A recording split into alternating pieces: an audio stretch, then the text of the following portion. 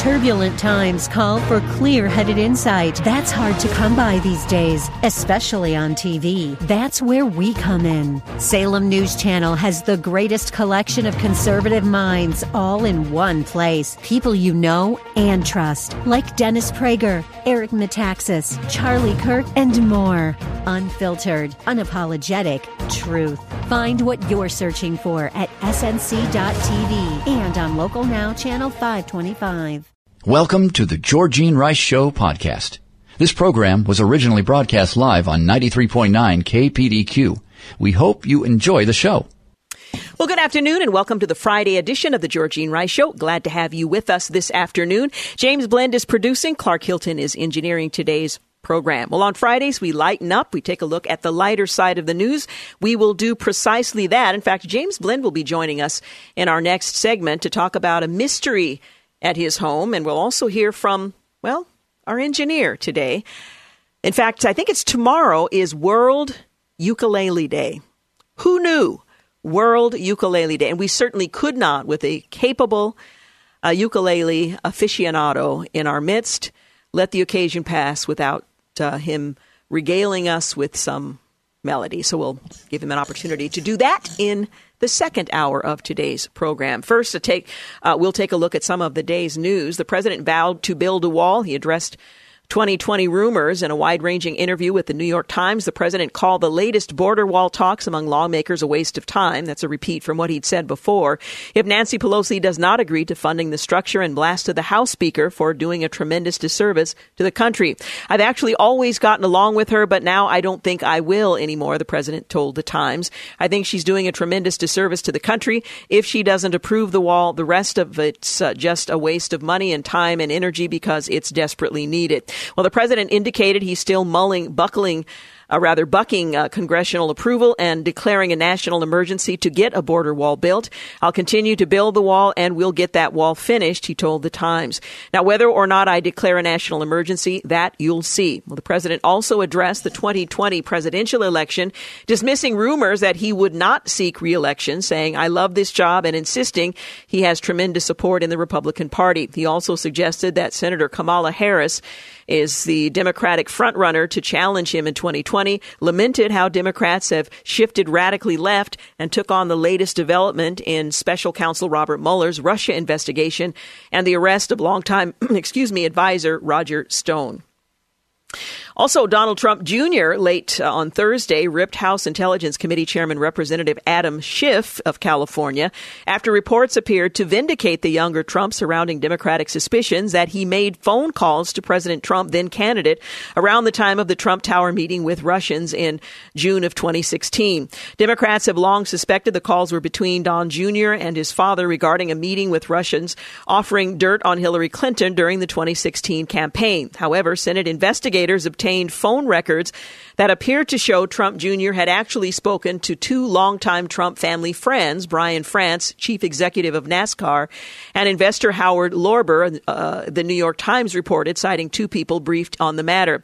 Trump Jr. responded to the report on Twitter. Has anyone heard from Adam Schiff? Trump Jr. tweeted, I imagine he's busy leaking other confidential information from the House Intelligence Committee to change the subject. And ever since one leading 2020 presidential candidate, Senator Kamala Harris, called for eliminating private health insurance to implement Medicare for all, there's been pushback by some moderate Democrats, including a Washington Post columnist, who cautioned the party against embracing such a platform. Megan McArdle argues that Democrats could hand President Trump a second term if they embrace and campaign on Medicare for all. There's a certain freedom in having Trump as an opponent. He's so loathed in many quarters of the electorate, she says, that you can propose almost anything and still be pretty certain of those votes. And yet, not entirely certain, McArdle went on to write. If you force subordinates to choose between having a lewd race baiter in the White House and sacrificing their health insurance coverage or paying higher taxes, or many of the other disruptive things progressives want to do, well, maybe they decide the troglodyte is the lesser of two evils, end quote. Well, during her short time in Congress, U.S. Representative Ilhan Omar, a Democrat from Minnesota, has gained the reputation for views on Israel that some critics may call radical and anti-Semitic. Earlier this week, Omar said she almost chuckles when the Jewish state is described as a democracy. Then she defended fellow freshman Democratic lawmakers who have been accused of anti-Semitism and called them thoughtful colleagues. In the latest controversy involving Omar, the freshman lawmaker raised ire when she agreed with a liberal activist who wrote online that current-day Israel is much like the U.S. South was during segregation. Israel is like the South before 1963. Millions of people under Israeli control are denied the right to vote, speak freely, or assemble because of their ethnicity. It's a democracy for Jews only. That's not a real democracy. That's a quote from activist Max Berger in a tweet. Omar endorsed that tweet, sharing his anti-Israel rhetoric to her more than 471,000 followers. Having been there, I almost chuckle at the content of the tweet. And in an interview with Fox News on Thursday, Senator Ben Sasse, a Republican out of Nebraska, said Virginia Governor Ralph Northam should resign if he doesn't back down from his comments on a controversial late-term abortion bill, saying the governor effectively endorsed infanticide. Sasse, a pro-life Republican, said Northam's comments were morally repugnant and argued that Democratic governors should get, the expletive out of office if he doesn't support protecting the life of a child who survived an abortion. The comments the governor of Virginia made were about fourth-term abortions. Sasse said that at the time, that's not abortion, that's infanticide. Well, Virginia Governor Ralph Northam may, looking back, think that was the least of his troubles, as he has been forced to apologize today for appearing in a racist and offensive photograph of his on his 1984 medical school yearbook page that showed one man dressed in blackface and another in a KKK robe, while giving no indication he plans to resign. Northam, who has been under fire this week for comments he made about third trimester abortions, and that bill, admitted to being one of the people in the photo, though is not clear which costume he's wearing. Earlier today, a website published a photograph of me from my 1984 medical school yearbook in a costume that is clearly racist and offensive, he said in a statement. He added, "I am deeply sorry for the decision I made to appear as I did in this photo and for the hurt that decision caused then and now." Well, it's a copy of the 84 yearbook page was obtained from Eastern Virginia Medical School, the library. Northam graduated from the school that year. The Virginia Pilot, the Washington Post, and Richmond Times-Dispatch also reported they independently confirmed the authenticity of the page. The quote on the page says, "There are more old drunks than old doctors in this world, so I think I'll have another beer." Well, Northam is facing calls to resign from both Republicans and some liberals. Racism has no place in Virginia, Republican Party of Virginia Chairman Jack Wilson said in a statement. These pictures are wholly inappropriate. If Governor Northam appeared in blackface or dressed in a KKK robe, he should resign immediately. I think that raises a very serious set of questions. The pictures were taken in 1984. Is there a statute of limitations on offensive behavior that is denounced by the individual who engaged in that behavior, or is one's activity throughout life and we're not talking about a high school student or an undergraduate, we're talking about a medical school student, so he's a grown, mature man at the time, but nonetheless, is there a statute of limitations that applies to offensive behavior? Well, Northam didn't respond to calls for his resignation, but in his statement, he said, "This behavior is not in keeping with who I am today and the values I have fought for throughout my career in the military, in medicine, and in public service. I recognize that it will take time and a serious effort to heal the damage this conduct has caused," Northam said. "I am ready to do that important work. The first step is to offer my sincerest apology and to state my absolute commitment to living up to the expectations Virginia set in me when they elected me to be their governor." Well, we'll see what happens. The country is not inclined to overlook misdeeds done earlier in life. We'll probably revisit this and raise the question sometime next week. And on this day in 2003, the Space Shuttle Columbia breaks up during reentry, killing all 7 of its crew members: Commander Rick Husband, pilot William McCool, payload commander Michael Anderson, mission specialist Kalapana Chawla, David Brown and Laurel Clark, and payload specialist Ian Ramon, the first Israeli in space. And on this day in 1994, Jeff Gillooly, Tanya Harding's ex-husband, pled guilty in Portland to racketeering for his part in the attack on figure skater Nancy Kerrigan. He received a 24-month sentence and a $100,000 fine. On this day in 1984, Late Night with David Letterman premiered on ABC. And on this day in 1960, 4 black college students began a sit-in protest at an event, Woolworth's lunch counter in Greensboro, North Carolina, where they'd been refused service. Quick break. You're listening to The Georgene Rice Show. You're listening to The Georgene Rice Show podcast. It's aired on 93.9 KPDQ. We're back 20 minutes after 4 o'clock. You're listening to The Georgene Rice Show. Coming up shortly, we're going to talk with James Blend about a mystery that has unfolded in his home that is inexplicable.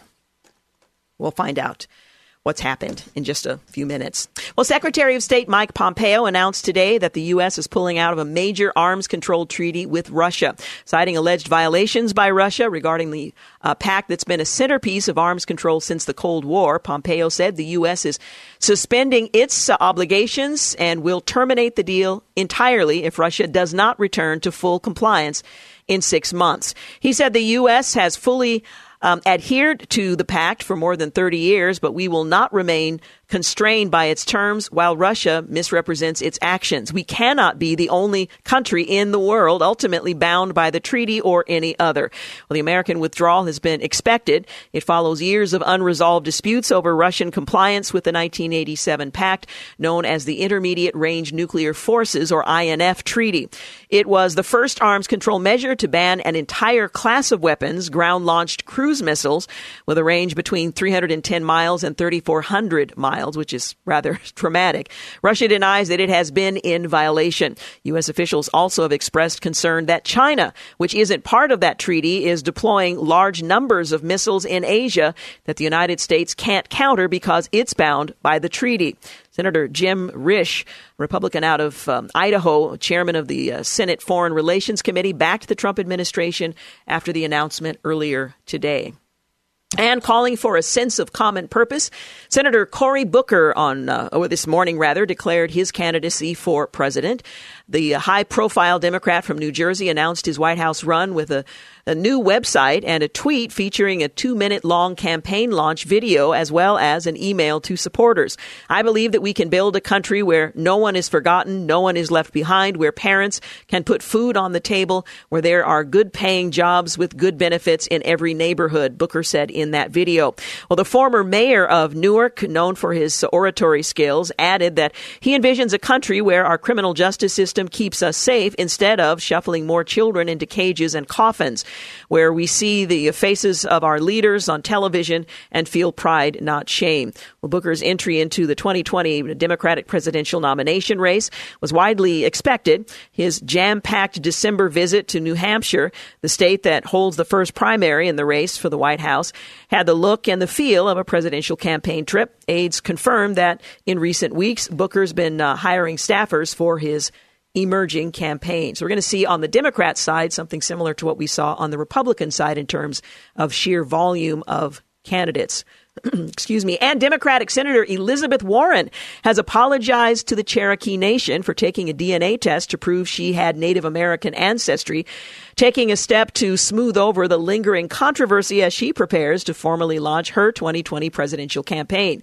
So it's interesting, she apologized for taking the test, not for claims that she had made prior to having taken the test. Senator Warren had reached out to us and has apologized to the tribe. We are encouraged by this dialogue and understanding that being a Cherokee Nation tribal citizen is rooted in centuries of culture and laws, not through DNA tests.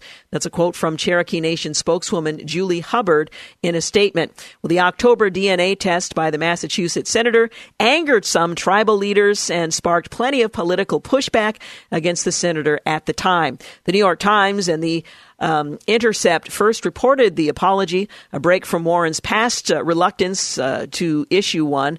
But the Times reported Warren privately expressed concerned she may have hurt her standing with the Native American groups and her own supporters in her handling of the test. It wasn't the test that I think angered people. I think it was statements made long before the test was ever taken. We are encouraged by her action and hope that the slurs and mockery of tribal citizens and Indian history and heritage will now come to an end, Hubbard added, with a reference to Donald Trump without using his name. Well, the move comes just over a week before Warren is expected to formally declare her candidacy for president after having launched an exploratory committee. On Thursday, her campaign teased that Warren would have an announcement on the 9th of February.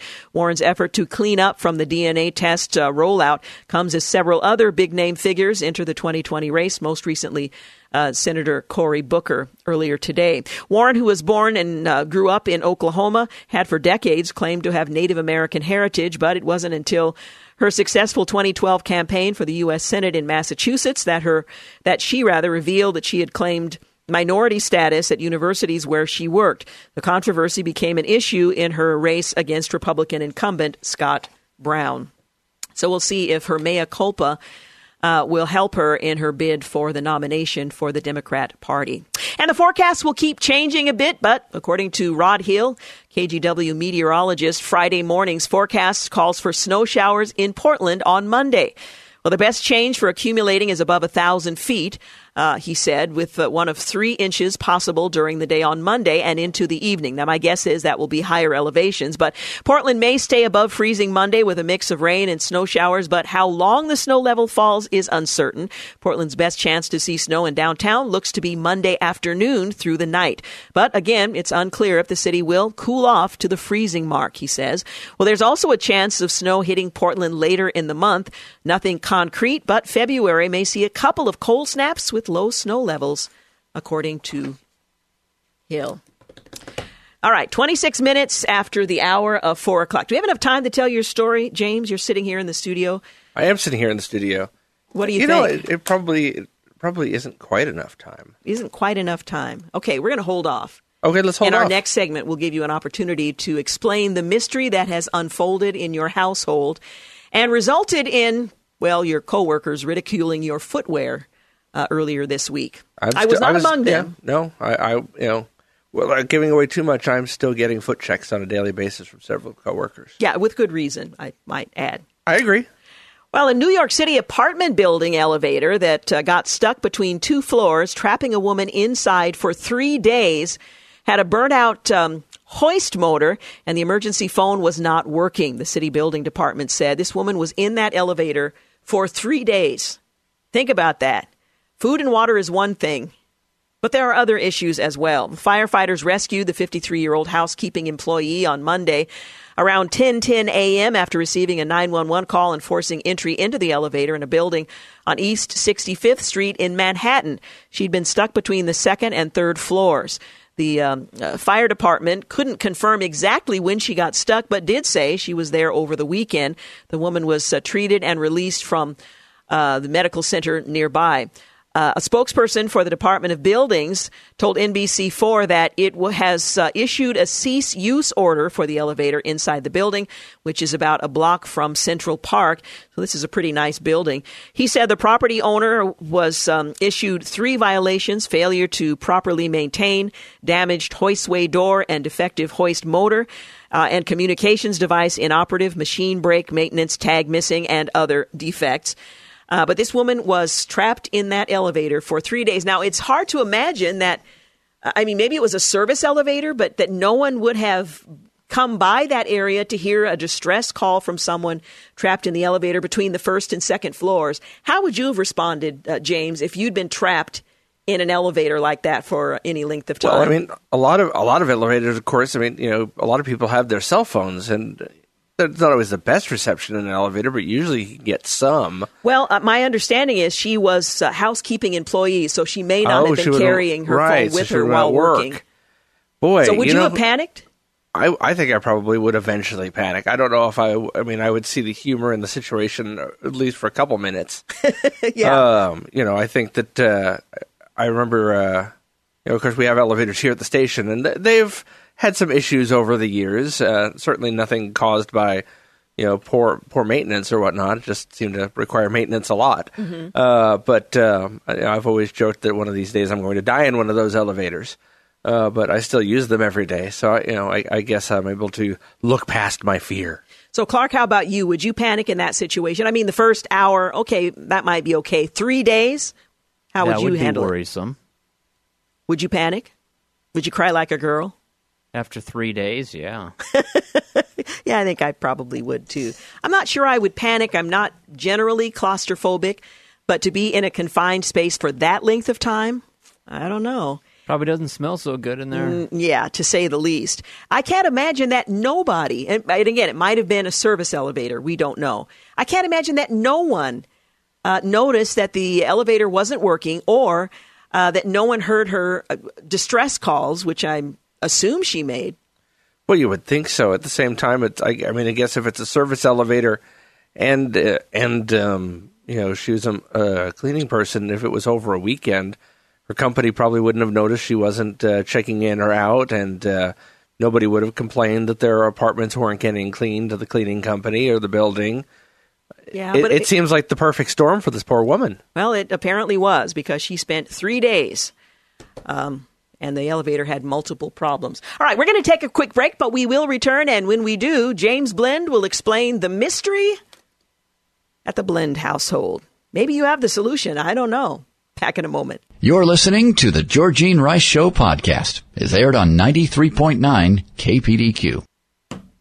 We're back. You're listening to the Georgene Rice Show, brought to you in part today by Liberty Coin and Currency. Now, many of you know that James Blend is the producer of this program. He wears many hats here at KPDQ and affiliated stations, and I work with him virtually every day. I'm pretty familiar with his wardrobe and his footwear. But he arrived earlier this week, well, on a rather cold day, wearing footwear that I didn't really recognize, at least this time of year, with a pair of heavy socks. They were sandals.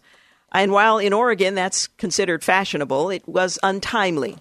Now, James, you came to work and several people asked you about what you were wearing on your feet. Let's start at the beginning of this mystery. Yeah, it was certainly not. I'll start by saying it was not a fashion statement that was planned. It started Monday night when I got home, and as people are wont to do, you kick off your shoes, you might put them up on your couch or an ottoman or however you choose, and watch a little TV before dinner. And that was what I chose to do. And I took my shoes off and neatly placed them next to the couch.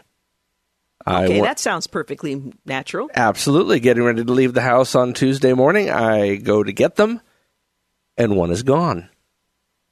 Just flat out gone. I look around, maybe somebody kicked it. I mean, I do have a daughter who's almost 4, so, the possibility exists that it got moved somehow. I checked the general vicinity. Nothing. I spent about 5 minutes looking through the living room and could not find a single pair.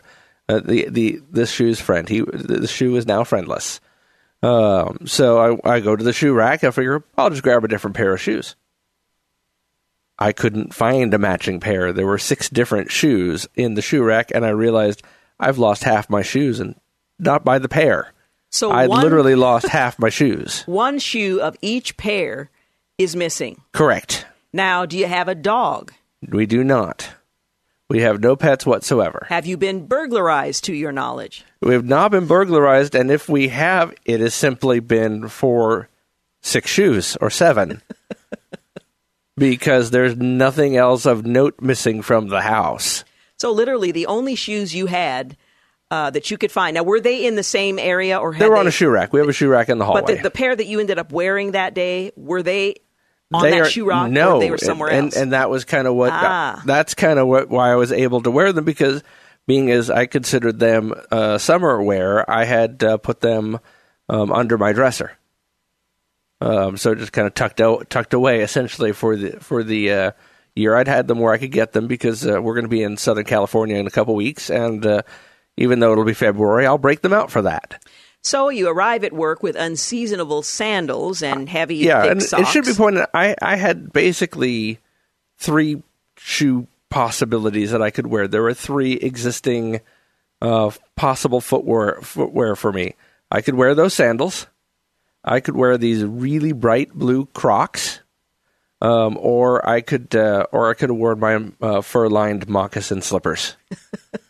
So you chose the sandals. I went with the sandals. And when you arrived here at work, how did your coworkers respond? Well, it was fairly quick on the noticing thing, and how come you're wearing sandals? You know it's January, right? Yeah. Which, of course, you did. Okay, So you wear the sandals all day at work. People are laughing, chuckling. You can hear muffled conversations in the background. And it's fine with me because, I know the story, and unfortunately, I feel like I probably used too much company time telling the story over and over again that day. But needless to say, I saw the humor in the situation. I posted on my Facebook along with a picture of my feet, and so the humor wasn't lost on me. Can I just stop you there for a moment? What is it with people posting pictures of their feet? I had surgery. I broke my foot. I have a severe cut. And people post pictures of their bare feet in various stages of... Well, I've never totally... you get the foot... shoe. You also have the foot selfie that so many people feel the need to do out at the airport. I don't get the barefoot, especially if you have some sort of major injury or you're oozing something. Don't put that on Facebook. Okay, that's all. It's like, if you want to know my blood type, here it is. Oozing out of my foot. I wouldn't have posted a picture of my feet if the feet weren't centric to the story. And they were covered. So anyway, and they were covered. You post it on. You go home that night. Yes, I do. And of course, you want to start looking for your shoes. What and did mind you suspect? I had looked a little bit prior to, right. Prior in the morning, but at some point you go, I got to get in. This is not good. And I also had an appointment, so it was kind of like, I need to get going with my day. This I can't look forever. So the first thing I did was, after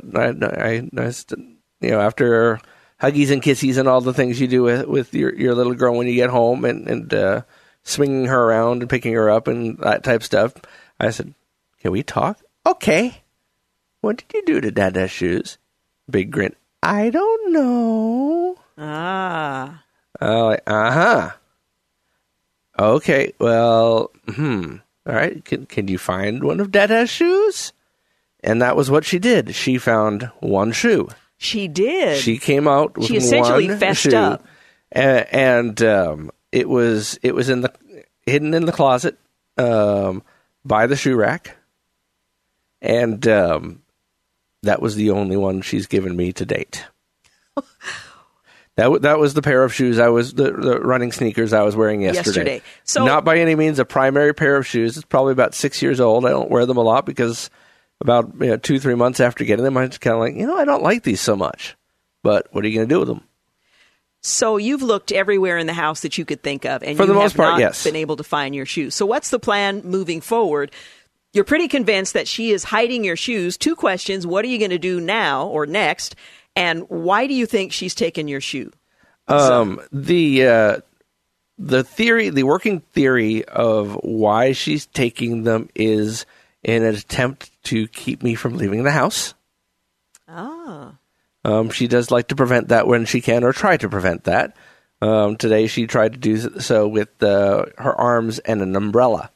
Trying to keep me away from the door. So that just kind of continued to feed that theory particularly. She has also in the past hidden keys. We've had a very long talk about this. It doesn't happen anymore. And my wife and I invested in those little tiles that you put on your keychain and you can ping them from your phone. Just for that very reason. But the plan for the weekend is to lovingly and gently tear the place apart, quite frankly. Walk the backyard, make sure they're not back there. She does occasionally get back there, and so want to make sure they're not there. And then there are a couple other places that we can check that we really haven't had a chance. The one thing I think we know with how little we've found so far is they're not together. There's not a stash of them somewhere. Random shoes throughout exactly. the house. They have to be separate, or at least not many together. because we would have found them by now if it were. And she's only taking your shoes. She's not taking your mom's shoes. To my knowledge, that is correct. At least if she has, she's not hit any that my wife wears regularly enough to have noticed. How confident are you that you're going to find your shoes? Not very confident. Oh my goodness! One of our former coworkers who works at a radio station in Houston has been following this story as well, and asked me today via text, "Do you think she threw them out?" And I just kind of thought, "Oh, that actually hadn't crossed my mind." This particular pair, I know the garbage was full at the time that this last pair disappeared, so I don't think she could have gotten them in there. We would have noticed it when we took that bag of trash out the next day. Mm-hmm. But there's certainly every possibility, I suppose, that some of these other shoes did wind up in there. She thought she was hiding them and not realizing that they were going to get thrown out. Oh, my goodness. Well, we'll have to hear the rest of that story. Yeah, there's more Monday. coming. I mean, every day this seems to be the story of the week around here, in that people want to know what's going on. Have any update on your shoes? How many do you got now? And today I'm wearing a brand new pair that I bought, oddly enough, the day before this all happened, because I actually wanted a new pair of walking shoes. So I'm up to 2 pairs of shoes I can wear. And it's the weekend, so I can probably wear those bright blue Crocs as well. Or the slippers. Or the slippers around the house anyway. But the sandals, I'm going to wait till that trip to SoCal, and then, quite frankly, after that, it'll be June or July before those things get broken out again, and they will be placed somewhere where she cannot find them in the interim. Well, I'll be watching Facebook, but I'm very interested in hearing what you find out as the investigation I'm scared. continues. I'm scared to find out. I'm a little scared, too. I really don't want to see you break out in those slippers again. It's going to be snow on Monday. I'm just glad it was this week. It was warmer than it's going to be next week. Yeah. And it's still, my feet were freezing all day with the socks even. All right, we're going to take a break. You're listening to the Georgene Rice Show. On Fun Friday, we lighten up and take a look at the lighter side of the news. Also, later in the 5 o'clock hour, we're going to celebrate World Ukulele Day. And yes, we have a ukulele player among us. We'll be back. You're listening to the Georgene Rice Show podcast. It's aired on 93.9 KPDQ. We're back 49 minutes after 4 o'clock. You're listening to the Georgene Rice Show. Well, Groundhog Day is coming up, and Punxsutawney Phil, who's overcome a bevy of woodchuck prognosticators to become famous, will be, well, at least coming out to be interpreted. Well, Punxsutawney Phil is world famous, the seer of seers, the prognosticator of prognosticators, the weather prophet extraordinary. Of course, he's just a small animal that comes out, and a lot is made of it. Well, he's been making predictions about the end or continuance of winter since 1886. His next one is Saturday morning, this coming. Well, when Groundhog Day falls on a weekend, school children in Punxsutawney, Pennsylvania get the day off. At least when it's a weekday, I should say, because the school buses are needed to shuttle Phil fanatics to the woodchuck's burrow. So kids like it when it falls on a Monday, Tuesday, Wednesday. And yet, believe it or not, Phil was mostly a regional celebrity for decades until fairly recently. His first appearance in the Oregonian's pages didn't come until February of 1974, the day after he spotted his shadow, signaling another 6 weeks of winter. On the same page of newsprint, he battled for attention with another groundhog, Paw Paw, Michigan's Woody, who couldn't be bothered to wait for Phil's prediction. Well, Woody, the newspaper wrote, shuns traditional methods, preferring the meteorological forecasts on TV. Well, Phil actually has had a lot of weather predicting woodchuck competitors. Sun Prairie, Wisconsin, they boast Jimmy the Groundhog. Tampa has Pardon Me Pete. Ontario has built a statue of, Weirton Willie. Raleigh, North Carolina offers up Sir Walter Wally, and that's just for states. Charles Earhart Jr., president of the Punxsutawney Groundhog Club in the 1970s, took exception to the Punxsutawney Phil posers. He's never been wrong, he said, of Phil. Quote me on that. Well, he's been wrong since. Who knows if he had been up to that point. PennLive.com concluded in 2017 that Phil has been right only about 65% of the time since 1898. Of course, we don't know how much is lost in translation every year. Phil makes his prediction in groundhogese, and his human attendants do their best to translate his squeaks and chirps. And perhaps he's just been misunderstood. The National Geographic Society, meanwhile, has stated that Phil should be allowed to retire from weather prognostication. The groundhog curls up in his underground nest about September and hibernates until March. The group said in a 1977 press release, the last thing any normal groundhog wants on February the 2nd is to crawl out of his snug burrow. It's a rather inconvenience, and I think Phil is pretty much always put out.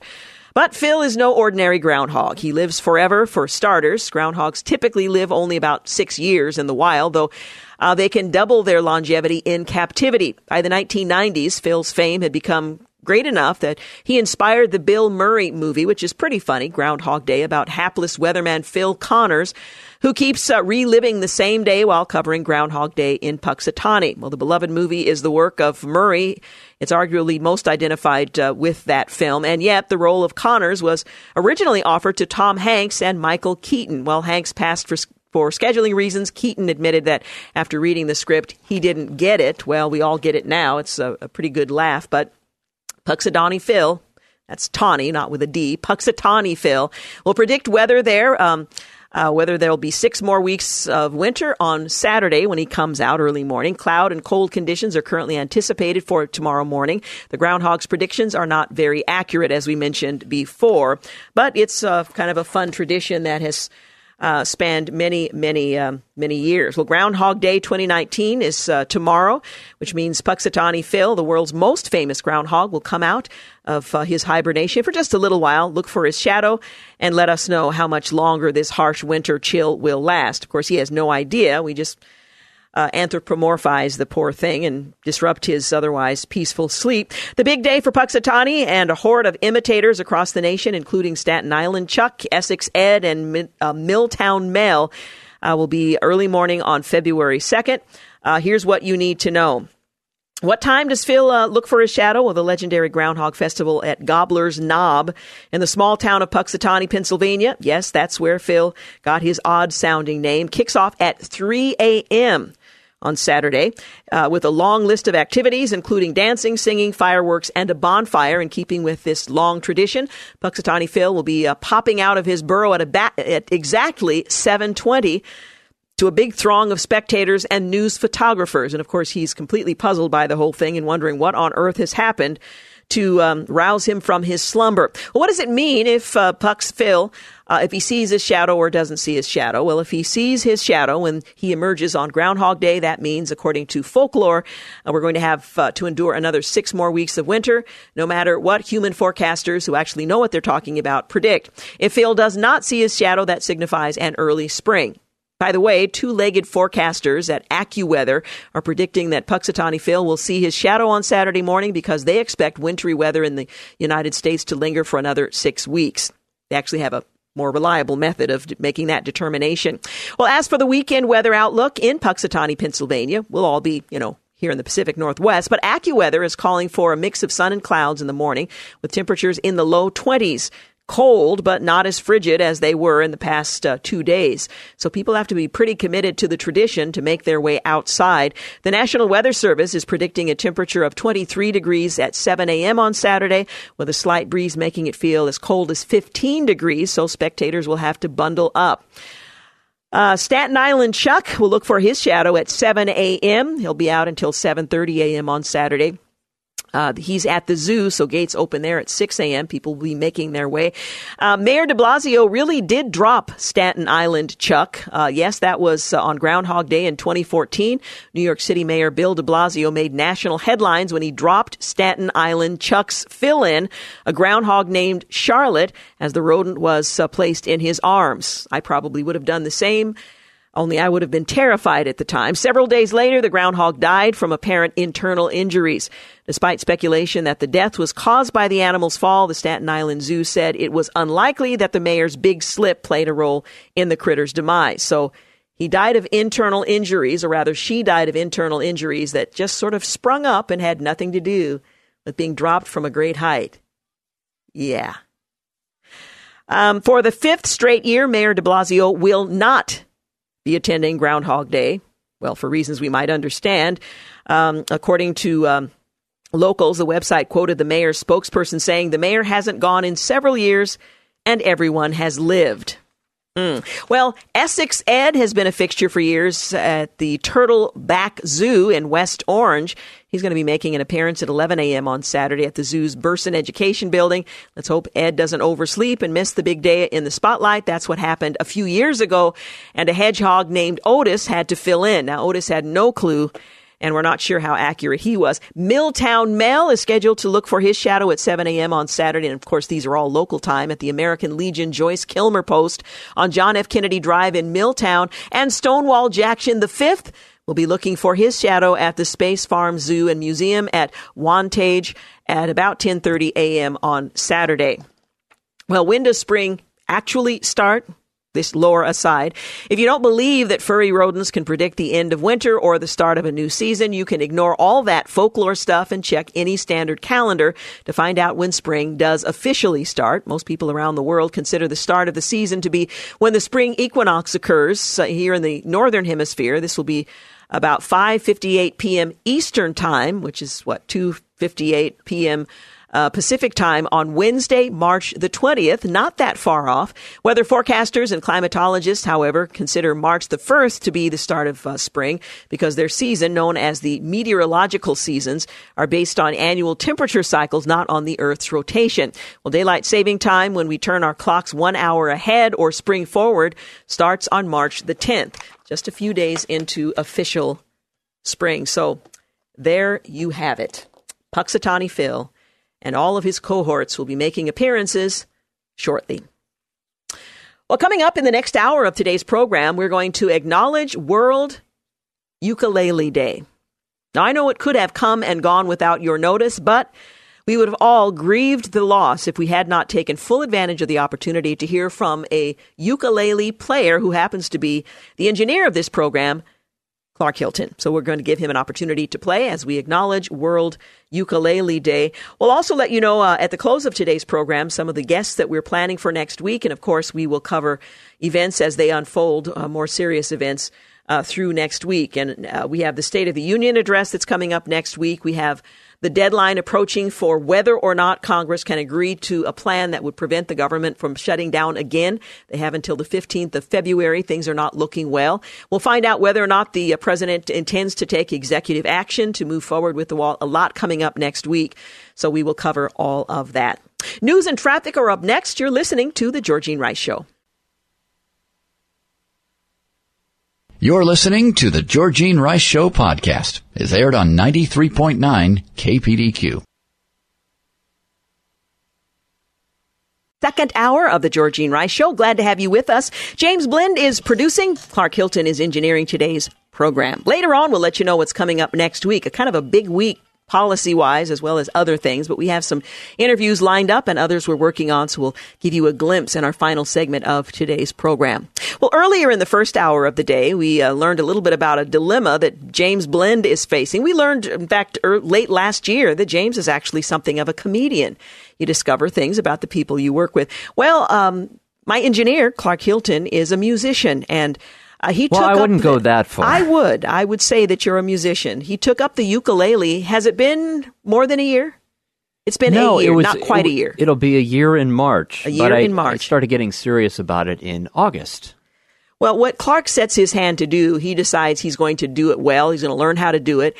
And he began taking ukulele lessons. When he first brought it home from his vacation last year, I thought, we'll see what happens with this. But he's taken it very seriously.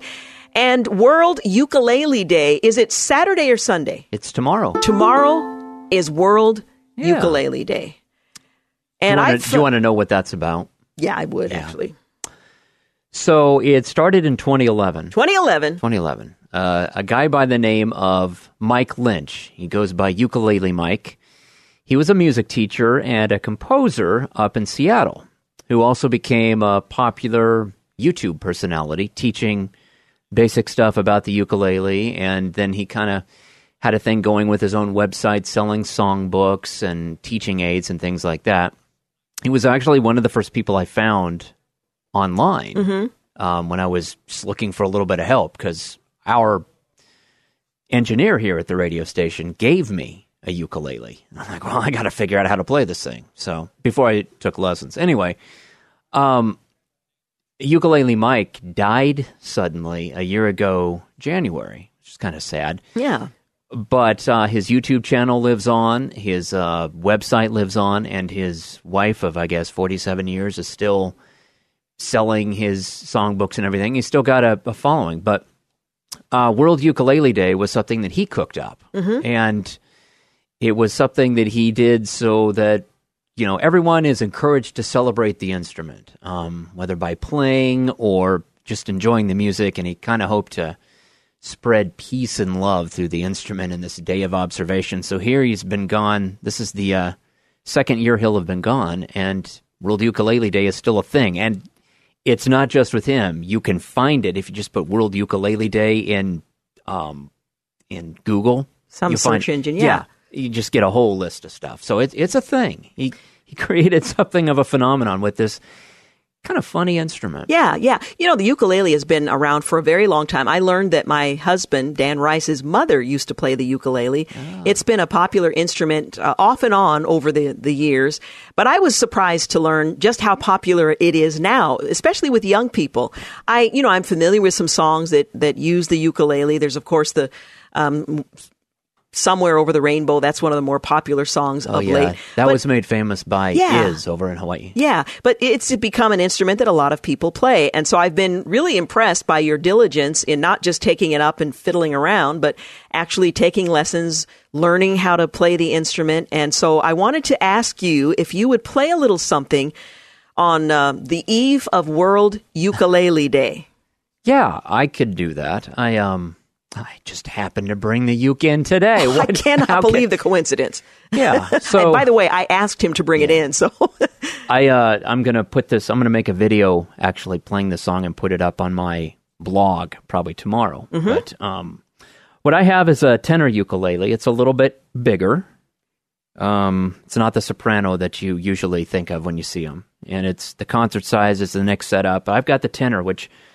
It has, because it's bigger, it has a little bit more of a mellow sound, but it's still got that bright ukulele sound. So, yeah, I really like it. Yeah, so I will move the microphone here and You move the microphone, I'll give you a proper introduction, and then you start when you're ready. Ladies and gentlemen, I would like to invite you to welcome Clark Hilton as he regales us with a tune on ukulele on the eve of World Ukulele Day. Please, ladies and gentlemen, welcome Clark Hilton.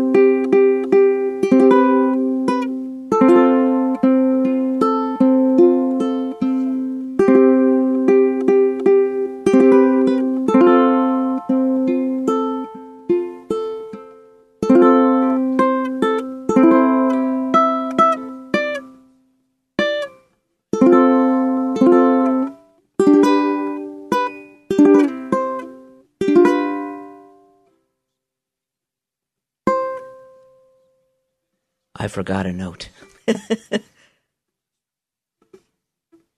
Let me go back to that. I am so sorry. Remember, I'm still in my first year playing here. World Ukulele Day.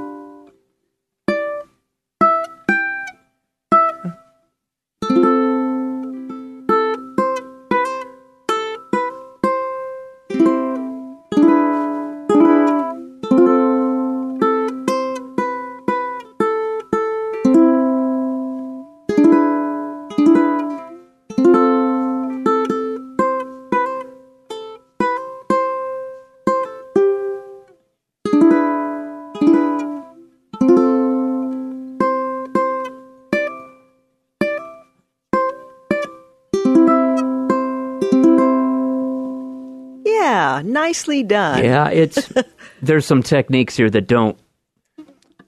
They're called hammer-ons, where you're not actually playing the note with a strum; you're playing it with your finger, and it doesn't always translate really well over a microphone. And I'm not plugged in, obviously, so it's an acoustic instrument. But yeah, Well, in honor of World and I can't believe that I Ukulele messed Day. up a couple notes right in the middle. You did I mean, just fine. Now, what advice do you give to aspiring ukulele players as they anticipate celebrating World Ukulele Day? You've been playing for less than a year.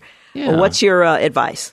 well, you know what? If you're interested in picking it up, you can find some very inexpensive ukuleles online. And I'd start with that, but find something that's good enough that you're comfortable playing.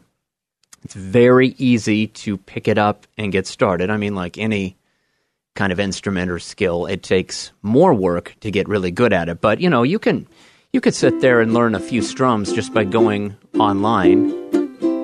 And that's what I did. I learned a few chords because it's just got 4 strings and just did that and then decided, you know what, I want to take lessons. I want to get better at this. I actually want to try to master the instrument. And that takes more time. But, you know, just a little bit of practice. There's some Facebook pages where it's ukulele fans. There are various communities in Oregon, and I would assume probably in Vancouver, Southwest Washington, that have ukulele meetups once a month. And we have several ukulele players among We do. There the are a staff here. few. Yeah, There are a yeah. few on the staff. But Well, thank you Yeah. for helping us usher in World Ukulele Day. yeah, we'll celebrate it tomorrow. And that video recording, I'll be playing perfectly. There won't be any mistakes. Well, I enjoyed every note you played. Well, thanks thanks. for bringing that. All right. Happy eve of World Ukulele Day. If you're not into the groundhog. Yeah. Or, you know, after you've done the groundhog thing, Yeah. pull out the ukulele. Write a song about him. Here it go. Well, we're going to take a quick break. You're listening to The Georgene Rice Show. You're listening to the Georgene Rice Show podcast. It's aired on 93.9 KPDQ. 20 minutes after 5 o'clock, you're listening to The Georgene Rice Show on a fun Friday afternoon. When I was growing up, it was a big deal to have the Encyclopedia Britannica. It was a compilation of scholars from all over the world, historic accounts of events that took place long before our lifetimes, and anticipation of the things that were being developed looking ahead. I remember my father made a great sacrifice in purchasing the Encyclopedia Britannica so that we would have it available in our home, and us kids would have the advantage of that kind of information. Well, we've moved away from that, and I think many of us assume that, you know, you go to Google, you go to Wikipedia, and there you will find the answers. We actually don't even have to know anything. We just need to have to know where to look for something and assume it's accurate. Well, Stephen Pruitt has made nearly 3 million edits on Wikipedia and written 35,000 original articles. It's earned him not only accolades, but almost legendary status on the internet. You've got one guy contributing significantly. Whether or not he's qualified is another matter. The online encyclopedia now boasts more than 5.7 million articles in English and millions more translated into other languages, all written by online volunteers. So you take your chances. Pruitt was named one of the most influential people on the internet by Time magazine, in part because one third of all English language articles on Wikipedia have been edited by Stephen, an incredible feat ignited by a fascination with his own history. Well, Pruitt is deeply obsessed with history, and his love of opera inspired his Wikipedia username. his favorite opera character. My first article was about Peter Francisco, who was my great-great-great-great-great-great-grandfather, he says. And if I had an hour, I could probably go into the full story. Well, Pruitt said he was a sergeant in arms in the Virginia Senate, and there's kidnapping, potential piracy. If you read the story, you would not believe any of it happened. Well, still living with his parents in the home he grew up in their basement, Pruitt has always remained true to his interests. I think for a long time there was an attitude of, that's nice, dear, the boy's crazy. I don't know why he wastes his time, the boy's crazy, Pruitt said of what his parents think of his volunteer gig. Well, probably because he's still living in their basement, and who knows if he's actually compensating him. Well, that may have changed when Time magazine named him one of the top 25 most influential people on the internet. Now, alongside President Trump, J.K. Rowling, and Kim Kardashian West. Kim Kardashian West. Steve Pruitt, whose name you probably didn't know. How much money does he make from his work? Well, the answer is none. The idea of making it all free fascinates me, he says. My mother grew up in the Soviet Union, so I'm very conscious of what it can mean to make knowledge free, to make information free. One wonders if he also knows how to pay his parents for his living arrangement. But pulling from books, academic journals, and other sources, he spends more than 3 hours a day researching, editing, and writing. Even his day job is research, working in records and information at U.S. Customs and Border Protection. He joked that his colleagues probably think he's nuts. Now his mom thinks he's nuts, his colleagues. Because I edit Wikipedia all the time. He has more colorful language, but I'll leave it at that. I think that one sort of goes without saying. Well, Wikipedia said the site would not exist without the dedication of its volunteers. It is now one of the top 5 most visited in the world among Google, YouTube, and Facebook. People like Stephen are incredibly important to platforms like Wikipedia simply because they are the ones that are the lifeblood. This is a quote from Wikimedia's vice president of communications. Well, 6,000 people visit the site every second, bringing a responsibility for the editors to present a diverse and fair platform. Is it accurate, one wonders, however? We know there's a lot more to be done. That's why we're very excited about projects like Women in Red, which seeks to identify and place more content on women on our platform. Stephen has been a large contributor to that project. Well, the last statistic I saw was that 17.6% of the biographical articles on Wikipedia are about women. On the English Wikipedia, I should say, Pruitt said. It was under 15% a couple of years ago, which shows you how much we have been able to move the needle. How does he celebrate that victory? Well, he writes another article. He makes another edit. To put it into perspective, what it took for Pruitt to become the top editor has been dedicating his free time to the site for 13 years. The second place editor is roughly 900,000 edits behind him, so his first place status seems safe for now. Lots of information available.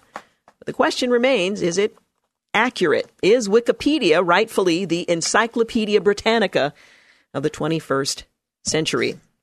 Well, by now, all of you social media types are probably brimming with then and now pictures showing the glow-up or positive transformations of people, including celebrities, friends, family, and random folks, sharing decades-old images of themselves alongside current photographs. Although the meme that's proliferated on Facebook, Instagram, and Twitter is a great way to show, well, how much you've changed or not changed over the years, 10 years to be precise, and users are freely sharing the images. One technologist and follower of the meme pondered whether the entire challenge was actually something more sinister and sparked a discussion about the technology in the process. Kate O'Neill, who authored a book called Tech Humanist, went on to theorize that if you were training a facial recognition program on age-related traits, it would be useful to have a large data set taken at a fixed number of years apart. Thanks to the meme, there's now a very large data set of carefully curated photos of people from 10 years ago and now. Is it bad for someone, or that someone could use it to train a facial recognition algorithm? Not necessarily, she writes on Twitter, noting that such technology could be used to find missing children. A number of technology companies, including Facebook and Amazon, have been criticized over the privacy implications of facial recognition technology. A Facebook spokesperson provided a statement saying this is a user-generated meme that went viral on its own. Facebook did not start this trend, and the meme uses photos that already exist on Facebook. Facebook gains nothing from the meme besides reminding us of the questionable fashion trends of 2009. As a reminder, Facebook users can choose to turn facial recognition on or off at any time. Now, you may not have known that, but facial recognition technology is inherent in Facebook, but you can turn it off or on.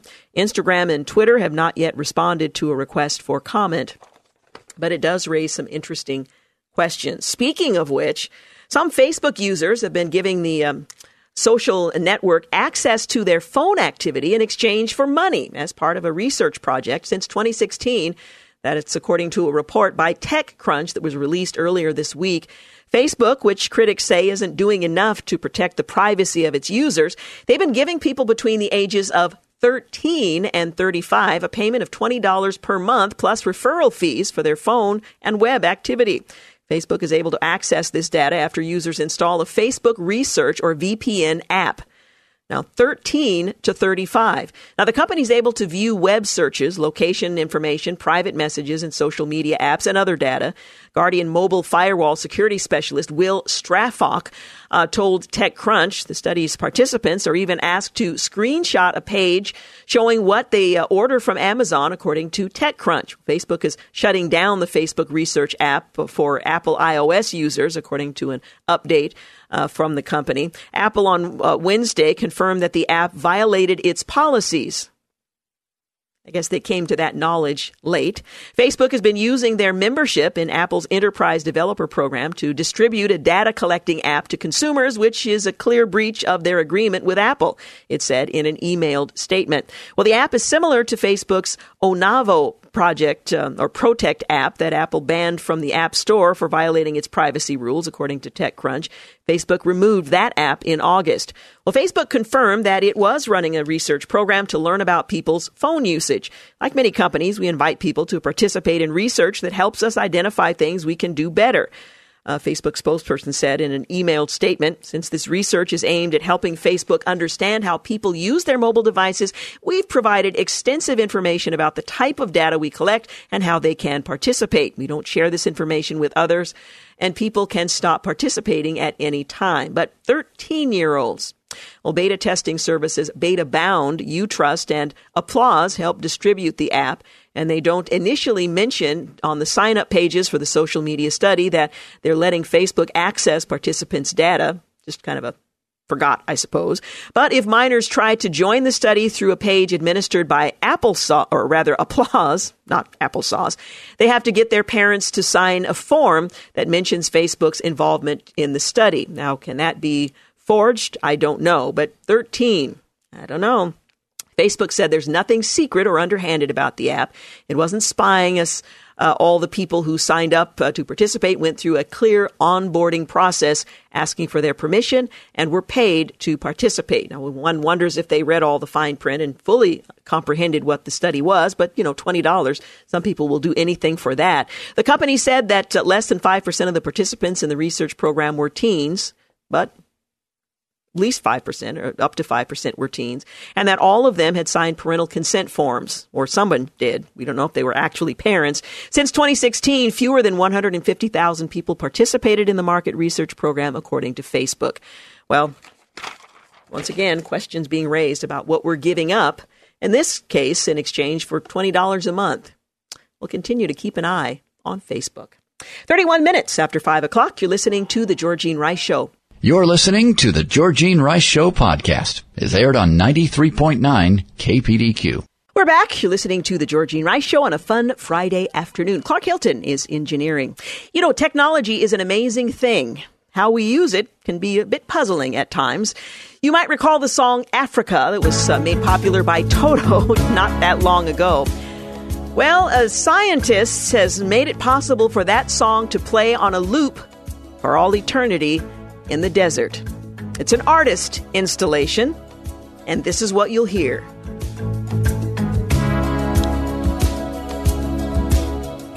the drums are going tonight. Well, if it takes a lot to drag you away from playing Toto's hit song Africa, then head to the world's oldest desert, where it's set to play on a loop until the end of time.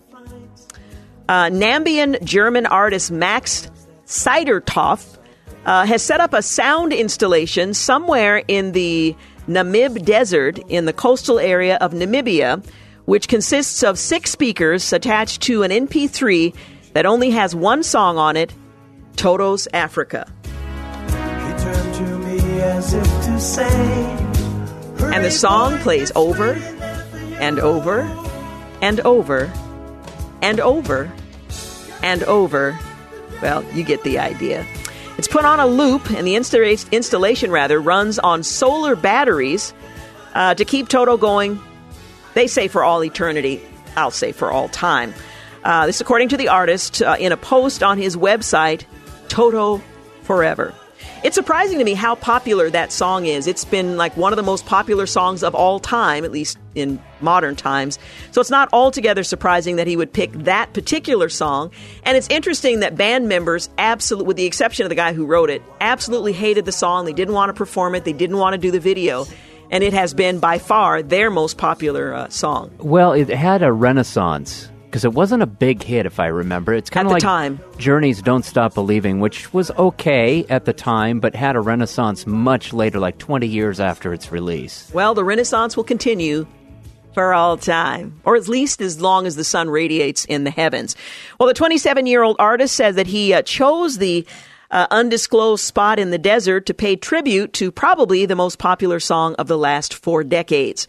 The multi-platinum selling soft rock classic released in 1982 topped Spotify's top throwback songs in 2018. It also seen a resurgence, as you said, Clark, with a recent cover by Weezer. I'm not familiar with it. Some of you might be. The song even has a Twitter account that sends out bits of lyrics daily. So you can go to the desert in Namibia. You can go to Twitter, but the song lives on. And on. And on. And on. And on. And on. Well, let me encourage you to bark if you want an official state dog.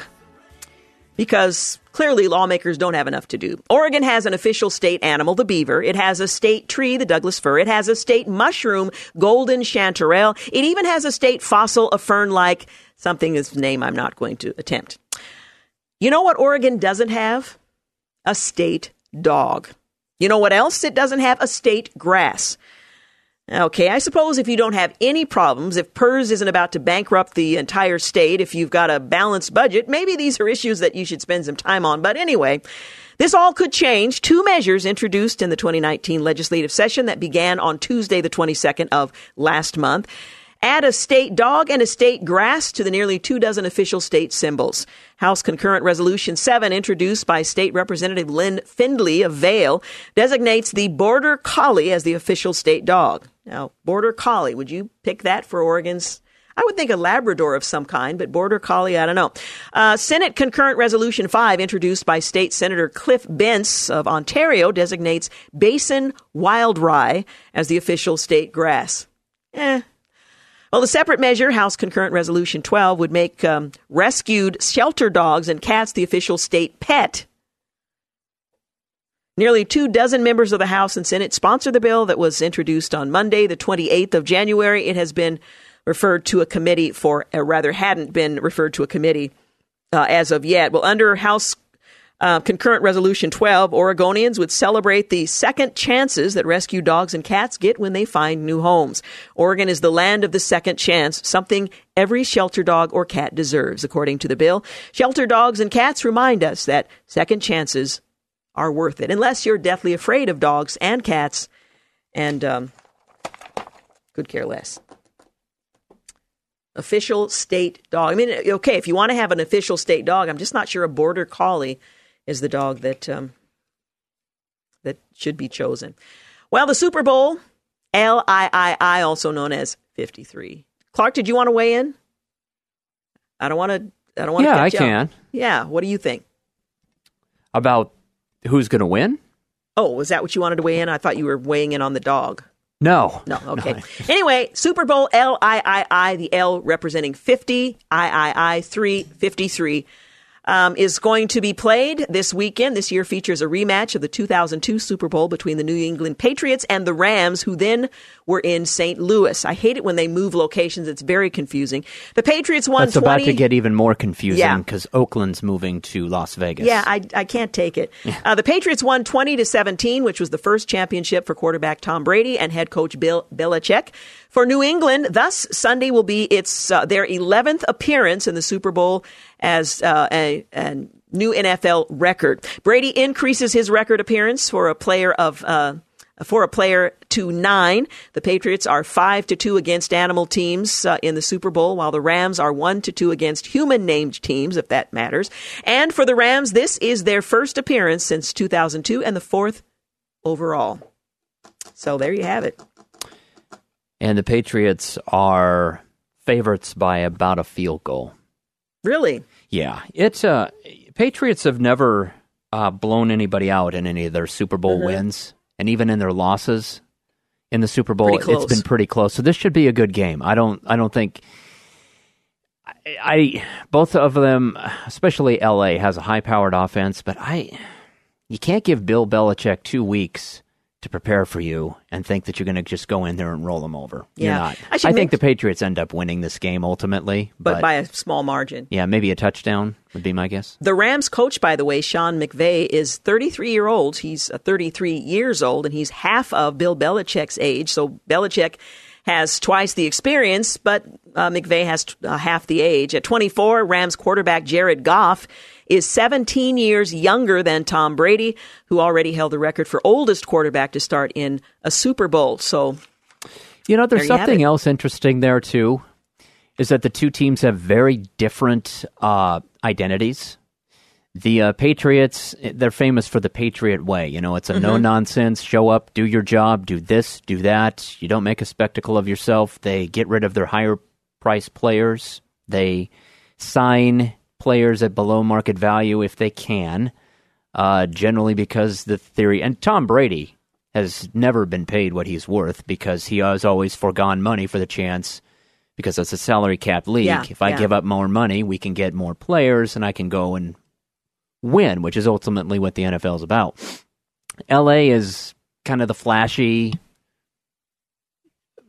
offense team. They're in the flashy market of Los Angeles. They got the young coach, the young quarterback. They have some malcontents. They've built their team a lot through free agency as opposed to through the draft. And so it'll be interesting to see how these two styles come. Yeah. Well, while the Super Bowl is being played, there are other opportunities that churches are taking advantage of. Sports Spectrum, an affiliate of the excellent ministry Pro Athletes Outreach, have put together a pretty high-quality, Christ-centered program for Super Bowl Sunday, and a lot of churches are hosting Super Bowl parties, big screens, and so on as an outreach into their community. It's both edifying, evangelistic, can be effectively used in church services or in home watching games and so on. So that's something to keep an eye open for as well. And by the way, according to a recent news report, it's not too late for your church to use some or all of the resources to make your Super Bowl Sunday a day of outreach and spiritual growth. So that's an exciting element of Super Bowl as well. You might want to keep your eyes open on. So go home and watch all the violence on TV. Yeah, and the commercials. You and I sat through some of the commercials earlier today. Most of them are really... CBS, I looked it up. CBS is charging $5 million for a 30-second ad during the Super Bowl. Oh, my goodness. So the fact that some of those folks spent $5 million on what they're... I don't get that. Yeah, I don't either. But you and I we're not high rollers, so maybe we wouldn't get it. Anyway, I'm going to be making lots of Super Bowl food, and we'll be watching the game. Dan Rice is a diehard what about Patriots retired fan. Dan Rice? Is he going to help you with the food? He'll help eat the food. I see. Yeah. He's a diehard Patriots fan, so... It'll be a good day for him, I think. I think so. Yeah, it'll be fun. He was a teenager back when they were just starting to win all these Super Bowls. Yeah. They've been in it 4 years in a row. It's amazing. All right, we're going to take a quick break. When we come back, we will, wrap things up. You're listening to the Georgene Rice Show podcast. is aired on 93.9 KPDQ. We're back. You're listening to the final segment of the Georgene Rice Show. I know it's a sad thing, but we'll be back on Monday. And in fact, we'll deal with more serious fare as there'll be lots of news following the Super Bowl and everything that will unfold over the next 72 hours or so. So we'll look forward to that. By the way, on Monday, we're going to talk with Drew Dyke, author of Your Future Self Will Thank You, Secrets of Self-Control from the Bible and Brain Science. So we're looking forward to learning some skills, particularly for young people who won't have to look back, as the governor of Virginia is at this very moment, for things that we have done that we later regret. Self-control is a fruit of the Spirit, and we'll talk about what the scriptures have to say about how we can walk in it. We're also going to talk on Tuesday with Mike Berry, author of, not Michael Berry. I was kind of excited. We're going to talk to Michael Berry. Anyway, Mike Berry, Winning the Heart of Your Child, 9 Keys to Building a Positive, Lifelong Relationship with Your Kids. And that's always the challenge for a parent. And then on Wednesday, we're working on a couple of things. Thursday, we'll talk with Jason Thompson with Portland Fellowship, get an update on what this ministry is doing, and we'll look forward to bringing you an update. That's on Thursday. Well, snow is coming to Portland on Monday. How much remains to be seen. What I know is that we tend to panic. So I'm referring to Monday's very light dusting as Snowmageddon. I'm going to go to Home Depot, Lowe's. I'm going to buy a generator, put my snow tires on, stock up on canned goods, candles, all the things that you need when a major snowstorm moves in. Okay, maybe none of that's necessary, but snow is forecast to reach sea level on Monday with anywhere from a trace to 3 inches of accumulation possible. 3 inches. Maybe I should go buy that generator. in the high grounds, out what you're saying. I'm getting sign language from Clark here. Anyway, snow is forecast to reach sea level on Monday with anywhere from a trace to 3 inches of accumulation. I kind of hope we get a little accumulation. If the temperatures stay warm enough, it's not going to ice over, and it's just kind of a lovely dusting of things. Anyway, this is according to meteorologist Rod Hill over at KGW. Still lots of time for the forecast to change, but at this time, I expect Monday snow showers at all elevations. Well, Sunday evening, the snow will be about 1,000 feet, he said, lowering by morning. Higher elevations could see 1 to 5 inches of snow. Before then, and by the way, I'm lower elevations. Before then, snow levels are expected to drop to Cascade Pass levels on Friday afternoon and will fall to 2,000 feet on Sunday. There's also a chance of snow hitting Portland later in the month. We're already into February, and we're talking about snow. He noted that there's nothing concrete, but February may see a couple of cold snaps with low snow levels. And that's always a little bit fun if you don't have too heavy a fall. Now, today's temperature yesterday was about 54 degrees, today about 50, not quite as sunny and nice as it was yesterday. We're looking at temperatures around 50 on Saturday, 44 on Sunday with rain likely, lows 30, and then on Monday comes Snowmageddon. So if you want to overreact like I plan to, you can prepare for Snowmageddon by getting a generator all hooked up, snow tires put on, stock up on canned goods, candles, make sure you have all your prescriptions. Okay, I'm kidding. I'm not doing any of those things, but we do tend to panic, and it's a bit humorous. But we could see some snow on Monday. I hope it's not too severe, but I do hope we get some snow. Well, they're telling us that, it used to be that vices were, clearly vices, but today, ease is the new vice. According to recent research, teenagers are starting their vice behavior later in life, despite shifting cultural norms and new freedoms. Our youngest and most active are apparently engaging in the traditional vices a bit less and later. Sociologists and social commentators debate whether the trend is temporary or whether it marks a healthy or unhealthy societal trend. But it's possible that the so-called recession offers evidence of a wide, disturbing trend that has nothing to do with the traditional vices, one that is particularly endemic of our cultural moment. The trend bears witness to the ways that we are increasingly finding embodied life tiresome.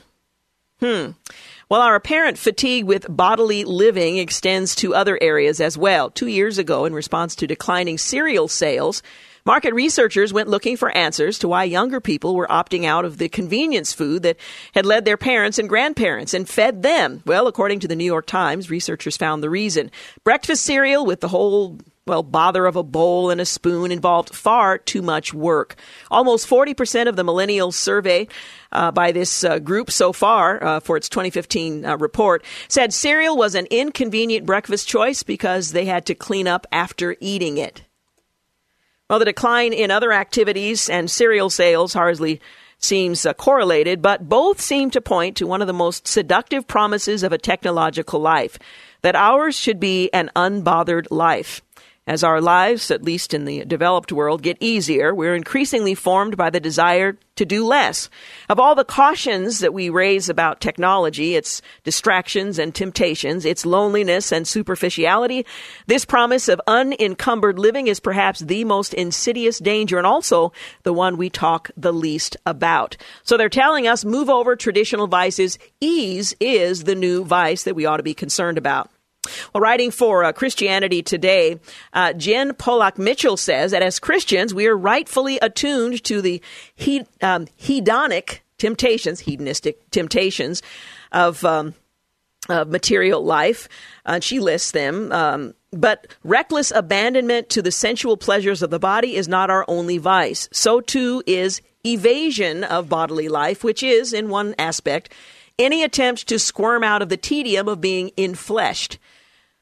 Emplaced beings with obligations to love, to engage, to be active, and it makes for a nagging question. Who do we become when we're no longer willing to bother? Well, the longing for ease is certainly not new, and we can trace the American home through the stages of swift industrialization. Between 1890 and 1920, the lives of American women and men changed dramatically with the introduction of electricity, running water. It still required a great deal of activity and being bothered, but the promise of the new appliances that added to our homes was not time efficiency as we might think. Instead, these appliances were called labor-saving devices, and they promised to spare the body of bother. Well, fast forward 100 years to our current era of home automation. We have even greater capacities to spare ourselves bother, and efficiency and convenience are delivered with less and less effort.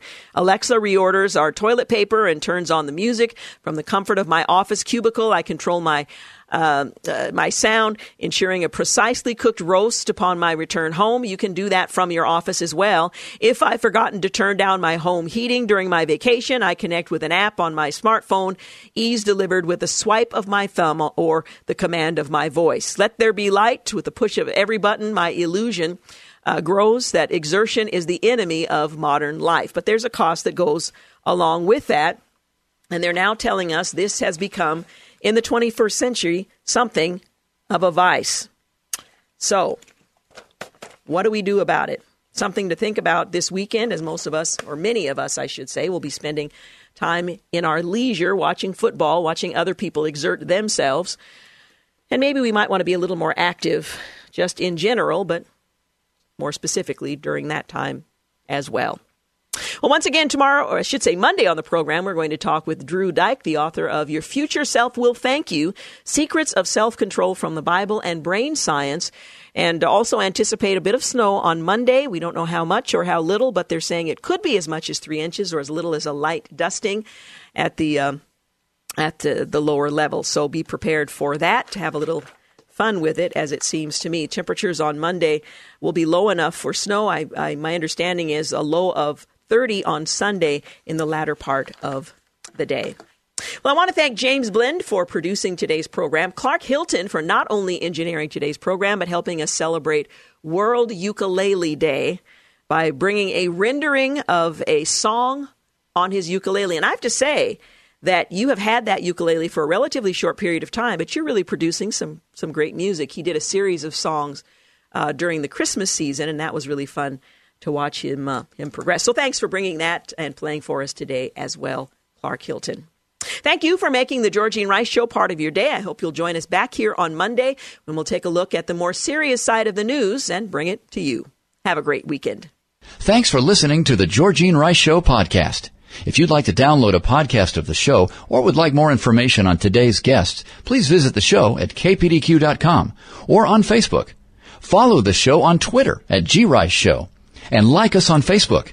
And join us live every weekday at 4 for more critical thinking for critical times on 93.9 KPDQ.